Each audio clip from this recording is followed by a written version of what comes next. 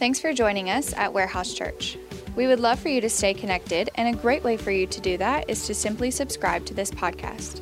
You can also stay connected throughout the week by checking out our website, warehousechurch.com, or by visiting our Facebook or Instagram pages. From wherever you are listening, we hope that you are encouraged by this week's message. Do you ever have one of those weeks where you kind of needed to be in church? Anybody else feel like that? That's been kind of my heart this week. I want to ask you too, if you wouldn't mind, just on a personal level, pray for my daughter Emily. She's our youngest. She's Kim's favorite, and she's not really, but she's an amazing girl. But we got a call this morning, and she had labor pains all night last night, and she's getting ready to have a baby, and it's going to be our 6th little grandbaby, and little Rudy. And I'm saying little because if you've ever met Emily's husband, they're both kind of in the Joey and Jenna range of stature. Is that okay to say that, Joey? Together? Well, I think you're stronger than Ryan, so just want you to know that. But both kind of in that range. So Rudy's going to be a point guard. He's not going to be a center. So we're just going to say that. And a golfer probably, right? So Kim said to me this morning, we were getting ready for church. She said, I think we need to go today. I said, okay. I said, well, when we come home from church, you can pack. She said, and she opened her door up and she said, the bags are ready. So we're going today if we need to. But if we need to, we will. And if not, we're just going to wait until the time is right for us to do that. But we sure appreciate your prayers.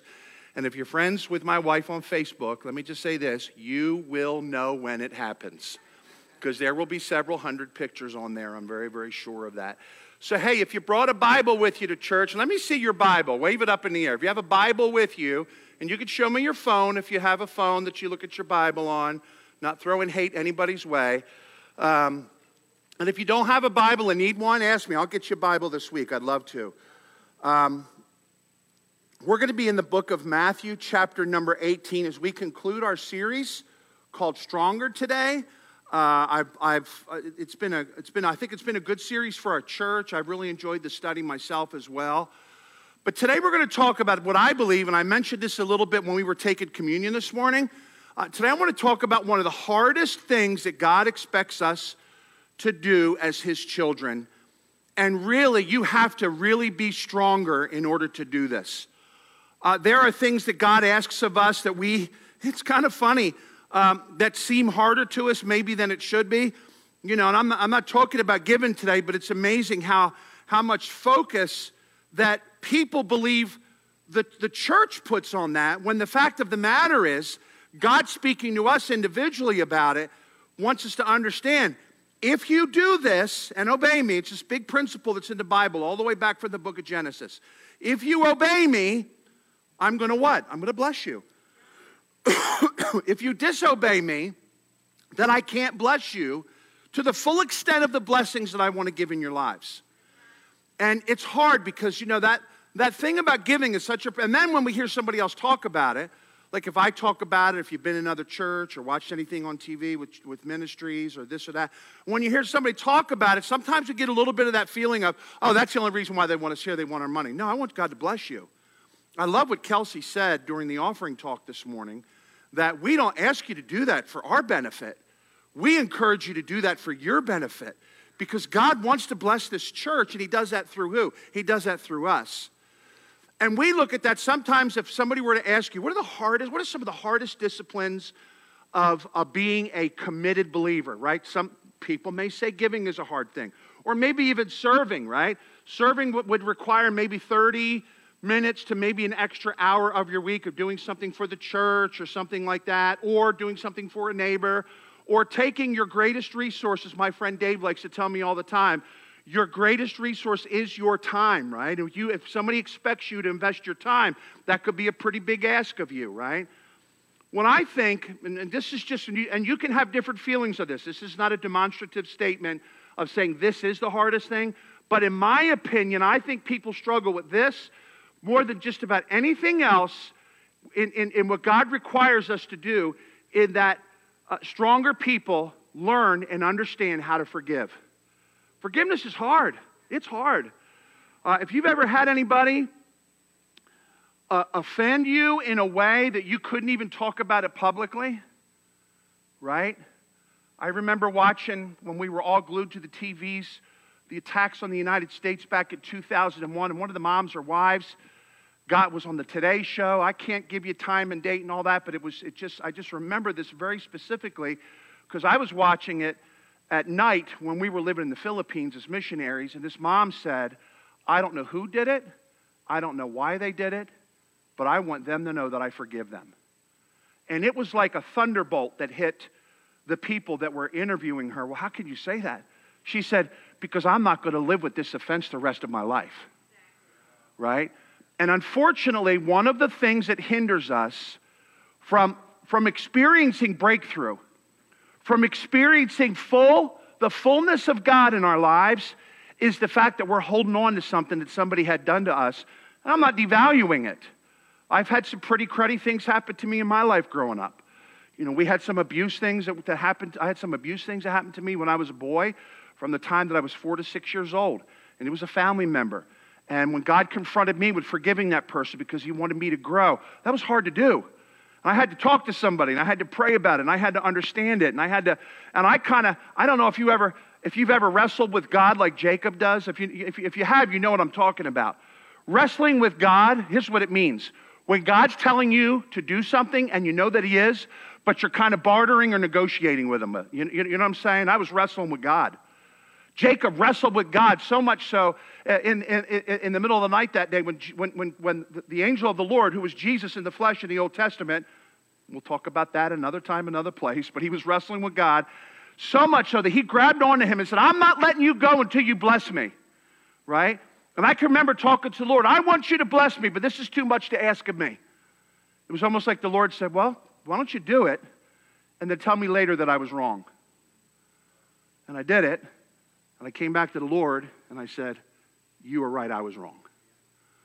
Which seems to be a lot I say very often in my prayers. Can anybody else relate to that? Lord, I'm sorry, you were right. You know, you showed me this. I should have been listening to you better. I don't know too many of us that stood before the Lord in our prayers that said, I just got to tell you, I know you're perfect and I know you're God, but you were wrong. I just don't think that happens. If we're right with God, of course, okay? This passage of Scripture is fascinating, and as I was studying it this week, some of you that have been part of churches for a long time or been saved for a long time, you may or may not have heard this term called church discipline. Did anybody ever hear that phrase before? Church discipline. I saw church discipline as a teenager for the first time, and it really was for me. It was a bad experience. It was a young lady in our youth group that got pregnant at a very, very young age, and she was told by the leaders of the church, in order for her things to be right in her life, she needed to get up in front of the whole church and apologize because she got pregnant before she got married. And I'm watching this and I'm going, very first thing in my mind, innocent, very young in the Lord, really not super committed as a believer either. First thing in my mind is, where's the guy? That didn't happen by herself, number one.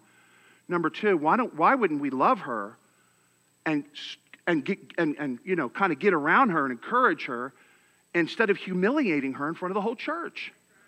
Right? And that was a real, that really became a foundational belief system for me, even before I studied, went to Bible college and seminary to understand what true forgiveness, what forgiveness and restoration means. Because I don't think it's about church discipline, I think it's about church restoration. Right? I don't read too many times in the Bible where God calls us to punish people in the New Testament. What I read in the New Testament is God wants us to forgive, and God wants us to forgive, and God wants us to forgive so much that we can't even hardly count how many times we're forgiving those people. Not tell them how wrong they are, right? And Christians kind of have this thing. This is something we have to be really, really careful of, church. We have this thing, and I think the platform for this mostly happens on Facebook. Like, I don't think you would walk up to somebody, right, and just go, adulterer! I don't think that would happen today in our world. But what I do think happens is all these passive-aggressive statements. The world's raising people to do this. Well, I believe this. And if you agree with me, you're going to agree and share. And I just read that and go, wow, that's going to really draw a lot of people to Jesus, right? And I think we have to be careful of that when we understand what we talked about in communion, what we're going to talk about today, God sent his son to die so that our relationship can be restored to him. And you know what he tells us to do? Be like Jesus. And our job as believers is not to point out all the wrongs in the world, because there's a bunch of them, right? This one's wrong, this belief system's wrong, this political. It's almost like when we talk about politics, it's okay for us to take off our shroud of Christianity and kindness and love and be super opinionated, right? Because of the cross, you know. And we forget, look, it's not your job, it's your job to be gracious and loving to people that need Jesus, right? And you say, well, the Bible says, let the redeemed of the Lord say so. Yeah, say what? Say that Jesus died so that we can be forgiven. We get caught up, we as the worldwide church get caught up in a lot of things that just don't matter. And I want to talk to you about some things that really do matter when it comes to your personal relationship with Jesus. And I need you to be a little louder on your amens this morning, because I'm already sensing a little pushback, okay? But I'm going to tell you something. There's no opinion. When I share an opinion, I'll say opinion. This is God's word. And this is what the Lord says we ought to do when it comes to our relationships with others. Somebody say amen. Matthew chapter 18. Interestingly enough, Matthew chapter 18 is the chapter of the Bible that talks about a very high level of forgiveness, but it also talks about restoring relationships. So let's look at Matthew chapter 18. I'm going to read for you verses 15 through, down through the rest of the chapter, I think, down through 35. Okay, so Matthew chapter 18, verse number 15. Listen to what the inspired word of God says. Moreover, if your brother sins against you, go and tell him his fault between you and him. So here's what it means. If my friend Jack says something to me that offends me, right? You Philly people, rah, rah, rah, rah, rah. It gets all, I'm glad Villanova lost last night, right? He says ugly, ugly things to me, right? My job isn't, in being offended, isn't to say, well, I'm going to set him aside, and I'm going to let Kevin know how mad I am at Jack. I'm going to let Laura know how mad I am. I'm going to let Soren know how mad I am at Jack. I'm going to let Brian know how mad I am. No, my responsibility, according to the Word of God here, is if he said something that's offended me, I'm supposed to go to him one-on-one and say to him, bro, that was a little rough. You know, that really hurt my feelings. You know, I just, you know, is there something I did that offended you? Are we good with one another? Do I need to ask for forgiveness? Because I want you to know something, man. You were digging deep on that, and it kind of cut me to the core. And the thing is, here's the thing that's amazing. As believers, we have a responsibility to give other people the opportunity to make things right with us. Like, I'm not doing that for my benefit. I need to do that for his benefit.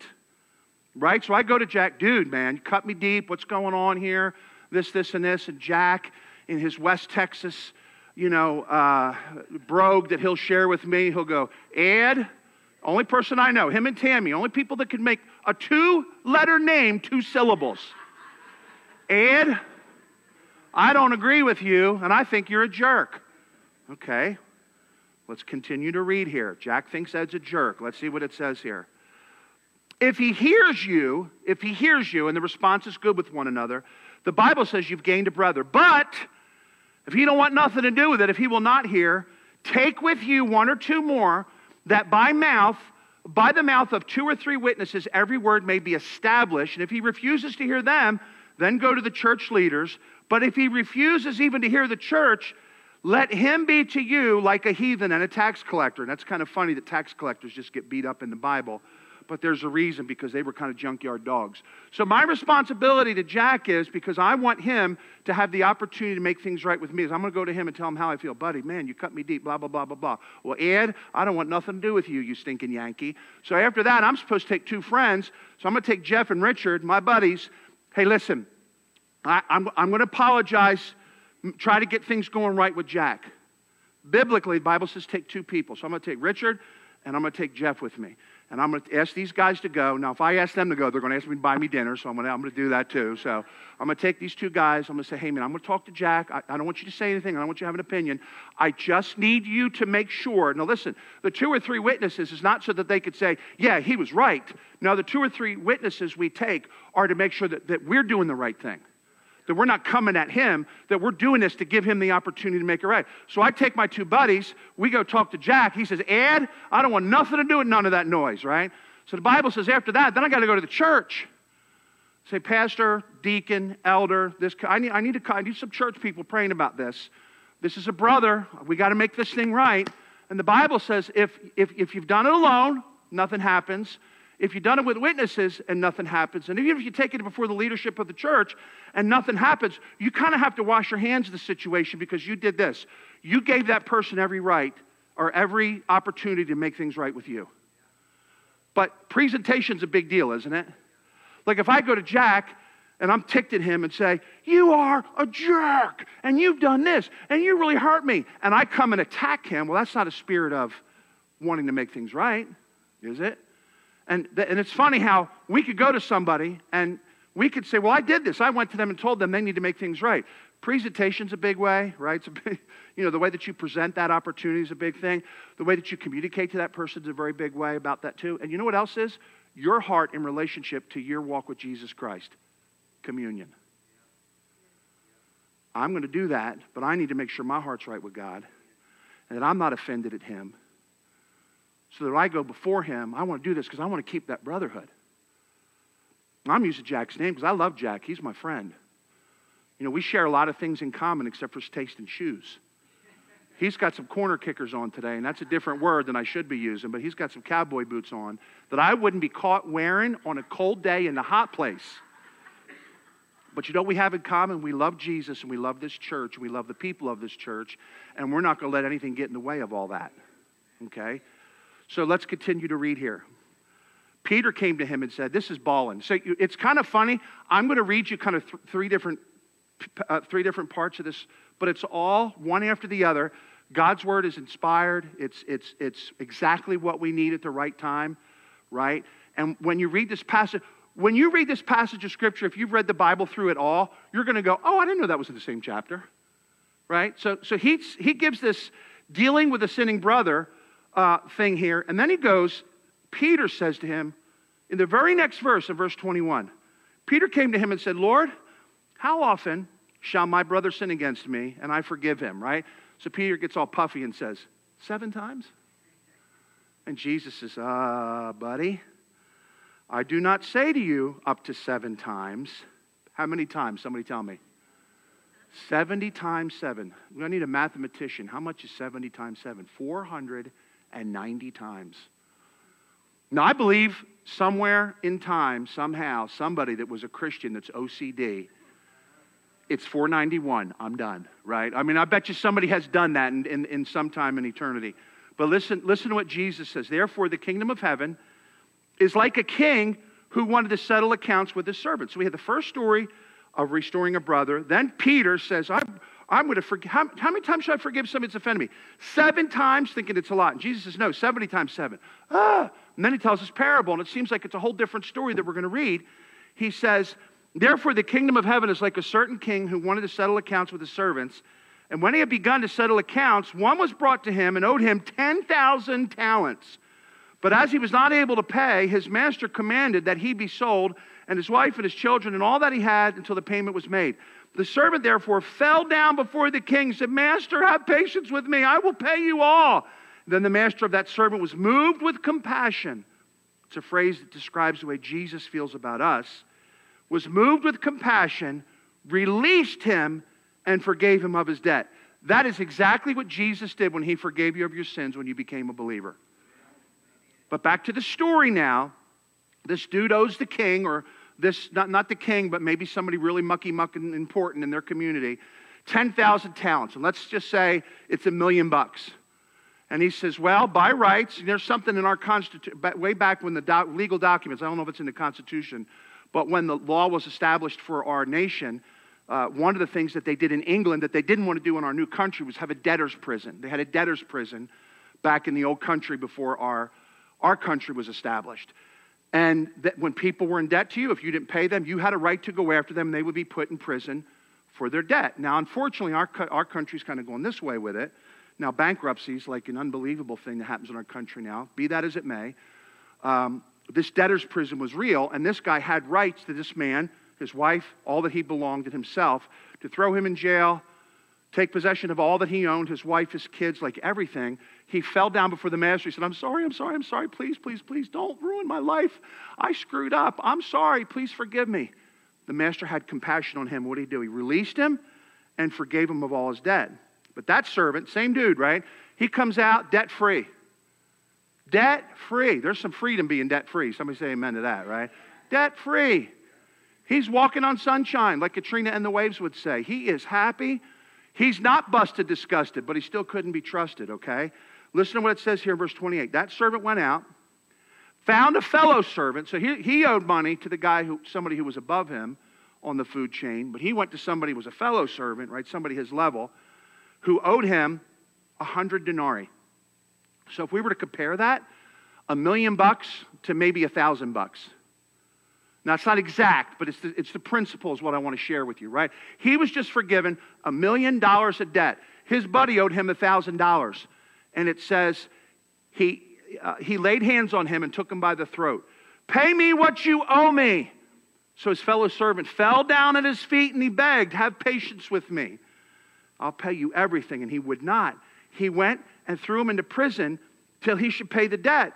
So when the fellow servants saw what he had done, they were very grieved. He came and told their master, the dude that he owed $1 million to, all that he had done. Then his master, after he had called him, said to him, you wicked servant, I forgave all the debt because you begged me. Should you not have had compassion on your fellow servant, just as I had pity on you?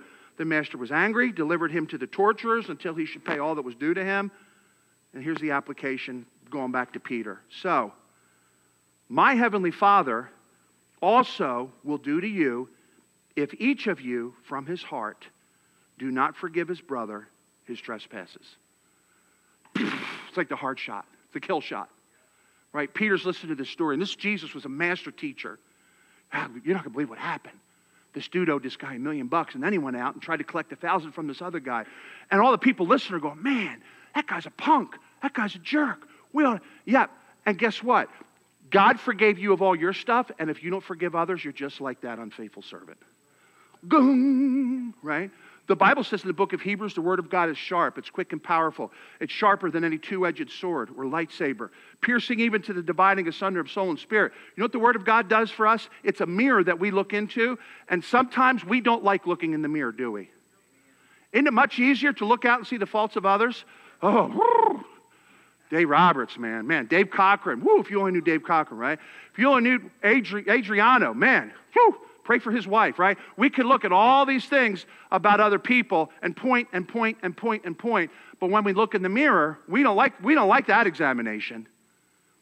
We don't like it when God reveals things to us through the Word of God that we need to make right with Him. So in this passage here, in verses 15 through 18, Jesus teaches the path of forgiveness and restoration. In verses 19 and 20, he teaches the power of unity in him. In verses 21 through 35, we learn how serious God is about forgiveness. So let me give you two statements to think about, and I'll read these points to you because I'm starting to smell some fried chicken we're having for lunch today, okay? Our battle for holiness is hindered if we carry the lingering pain of offense. Dr. John Piper wrote that, and I stole that from him. Our battle for holiness is hindered if we carry the lingering pain of offense. Here's the thing, church. One of the most difficult, I believe this, and this is something that I wrote. I had a good thought this week, and I wrote it down so I wouldn't forget it. One of the most difficult complexities in our lives, you ready for this, is granting as much forgiveness as we ask for or require. How many of you this week, let's just keep it real. How many of you this week needed to ask God, and I'll put my hand up first, to forgive you of something? Raise your hand up in the air. Now, listen, I'm not saying you robbed a bank. Husbands, I'm not saying you did something, what I'm asking you is, if God revealed himself to you and said, nope, you need to make that right. And you ask for forgiveness, right? And we do that. But it's amazing how much forgiveness we expect without being as liberal in the way that we dish it out. So here's how stronger people learn how to forgive. Number one, stronger people learn how to forgive by this: giving the offenses we carry to the Lord. God is a righteous judge. God doesn't forget. You know what sometimes we're afraid of? We're afraid that if somebody ticks us off or does something egregious to us, that humanly speaking may not be forgivable, that everybody else is going to forget about it. But I want you to understand something. God keeps track of all of it. He keeps track of all of it. And if you've needed to reach into that pool of forgiveness at a very, very high level, something that maybe other people wouldn't forgive you of, something that you definitely don't want other people in our church to know about, but you needed to reach in and say, God, I need forgiveness. You know what God did for you? He forgave it, tossed it into the sea of forgetfulness, and separated it from you as far as the east is from the west. That's what He wants to do for other people. And we got to learn to be more like Him. So give your offenses that you carry to the Lord. This is too much, Lord. You ever say that to the Lord about somebody that's hurt you when you hear a message like this? Lord, I get it. I agree with it, but this one's a little too much. I'm still processing, right? Maybe God, listen to this, church, and you're having this conversation or negotiation, or you're reaching out to God and saying, they've really hurt me. They've really hurt me. This really sucks. They've really hurt me. But God. And we're having that prayer time with Him, right? Maybe God allowed you to go through that to draw you closer to Him. Because maybe it's the most you've talked to Him in a long time. Now, I'm not saying, don't misunderstand me, that God is telling people to do bad stuff to you because He wants your attention. But what I am saying to you, God does allow some things in His will when we're wandering to get our attention to pull us back to Him. Okay? Here's number 2. Turn from the pain and look to things that are true, beautiful, lovely, and praiseworthy. Hey, that's a verse. Philippians 4:8 says, finally, brothers and sisters, whatever, that's a big, broad statement. Whatever is true, whatever is noble, whatever is right, whatever is pure, whatever is lovely, whatever is admirable, if anything is excellent or praiseworthy, think about these things. Because here's the thing, church, you're going to see exactly what you're focused on. Do you understand what that means? If you're driving down the road in your car, do you ever notice how many people are texting when they're driving these days? Don't text and drive, please.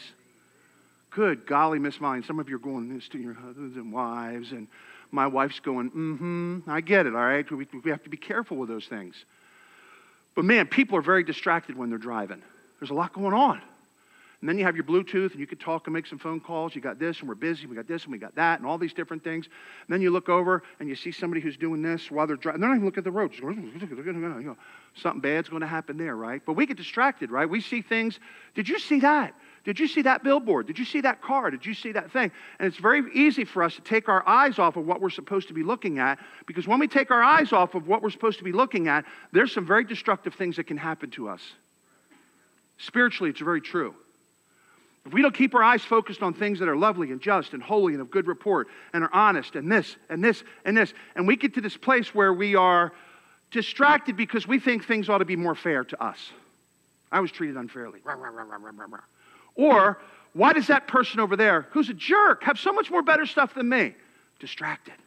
Why does that person over there have all this? Distracted. And we get distracted by a lot of things. And God wants to, if our focus is on Him, you're going to see what you're focused on. And here's another way to say that's in the book of Proverbs.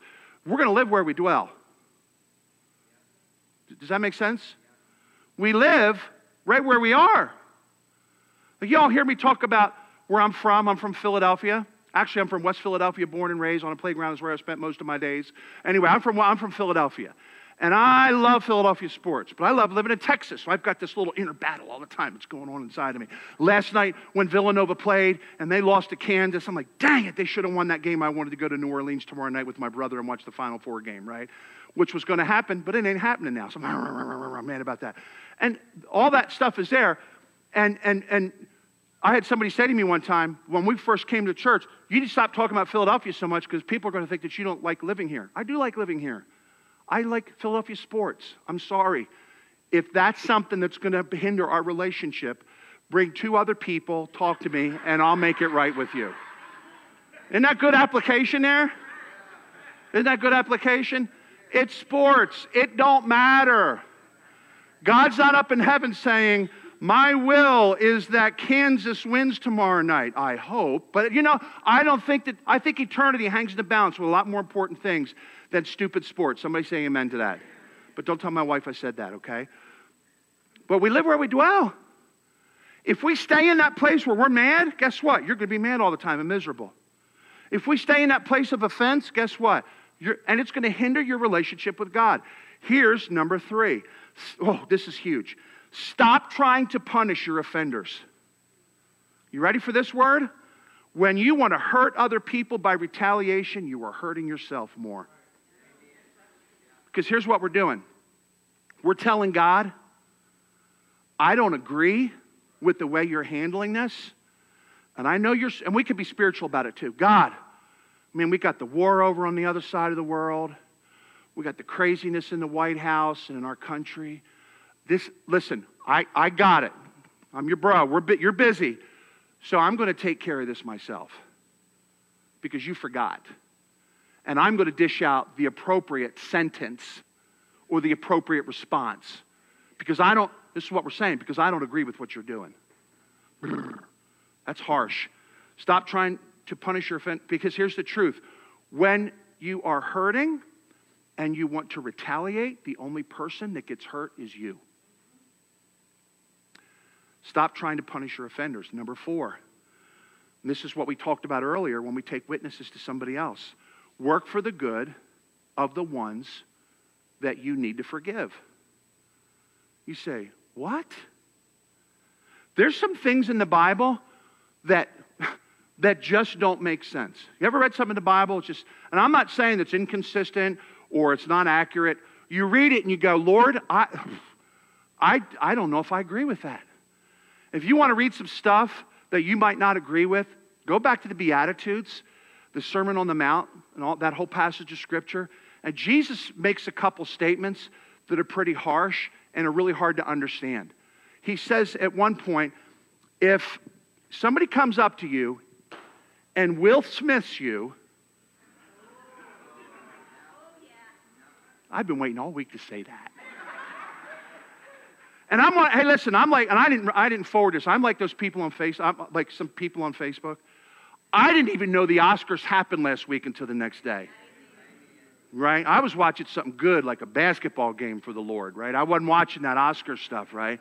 And I'm watching this, and somebody sends me, I think it was Johnny, sends me the recording of it from Japanese TV, so you can hear all the kind words that were said, right? So that Jesus says this, if somebody comes up and Will Smiths you, whack!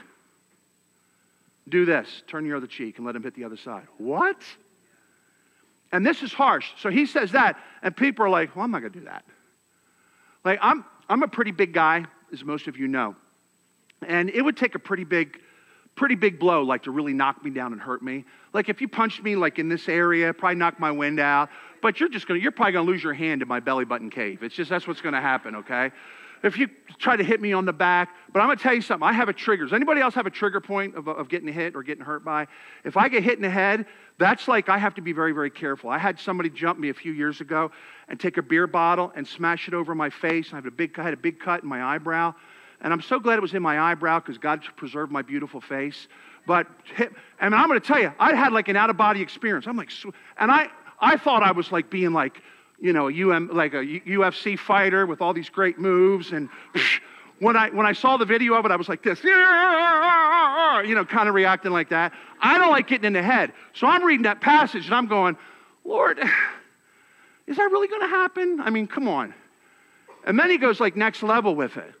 He says, if you're walking down the road, and this was a Roman law, if you're walking down the road, right, and one of the oppressive, wrong, blah, blah, blah, Roman soldiers comes up to you, you were required by law, if they stopped you at a mile marker, you were required by law to take all of their gear, 70 to 100 pounds of it, and walk with him for a mile. So he could stop you in the middle of your day. Ladies, men, he could stop you in the middle of the day and said, you're carrying my stuff from 1.1 to 2.1. You'd have to gather it all up, figure a way to do it, carry it for a mile. And what most people would do is this, at the mile marker. Boom! Probably turn away and go, pah, right? And kind of passive-aggressively react. Jesus says, If a Roman guy asks you to do that, don't carry it 1 mile. Carry it 2. What? Like Jesus says some things in the Bible that just don't make sense to us. Forgiveness sometimes doesn't make sense to us. But he wants us to work for the good of others that we need to forgive. Because here's the thing, in Matthew chapter 5 and verse number 9, Jesus said, "Blessed are the peacemakers, for they will be called the children of God." Here's the last thing, and I'm done. God sees when you're hurting. You're not forgotten. We feel forgotten sometimes. Sometimes when our flesh is really weak and we see the way that other people are getting blessed and other people have things going on good in their life, and it just feels like it's like boom, boom, boom. We have a couple sweet girls that work in our daycare and their sweet mama. And they've just had a rough month. They had a loved one pass away. Their little doggy had some seizures. Those stupid dogs, man, they just rip our hearts out, don't they? Had some seizures. It's just been a tough couple of weeks. And I was talking to them this morning before church, and she said, when the storms are over, right? When the storms are over, the plants grow and the sunshine comes up and you see the goodness of God. And we all go through stuff.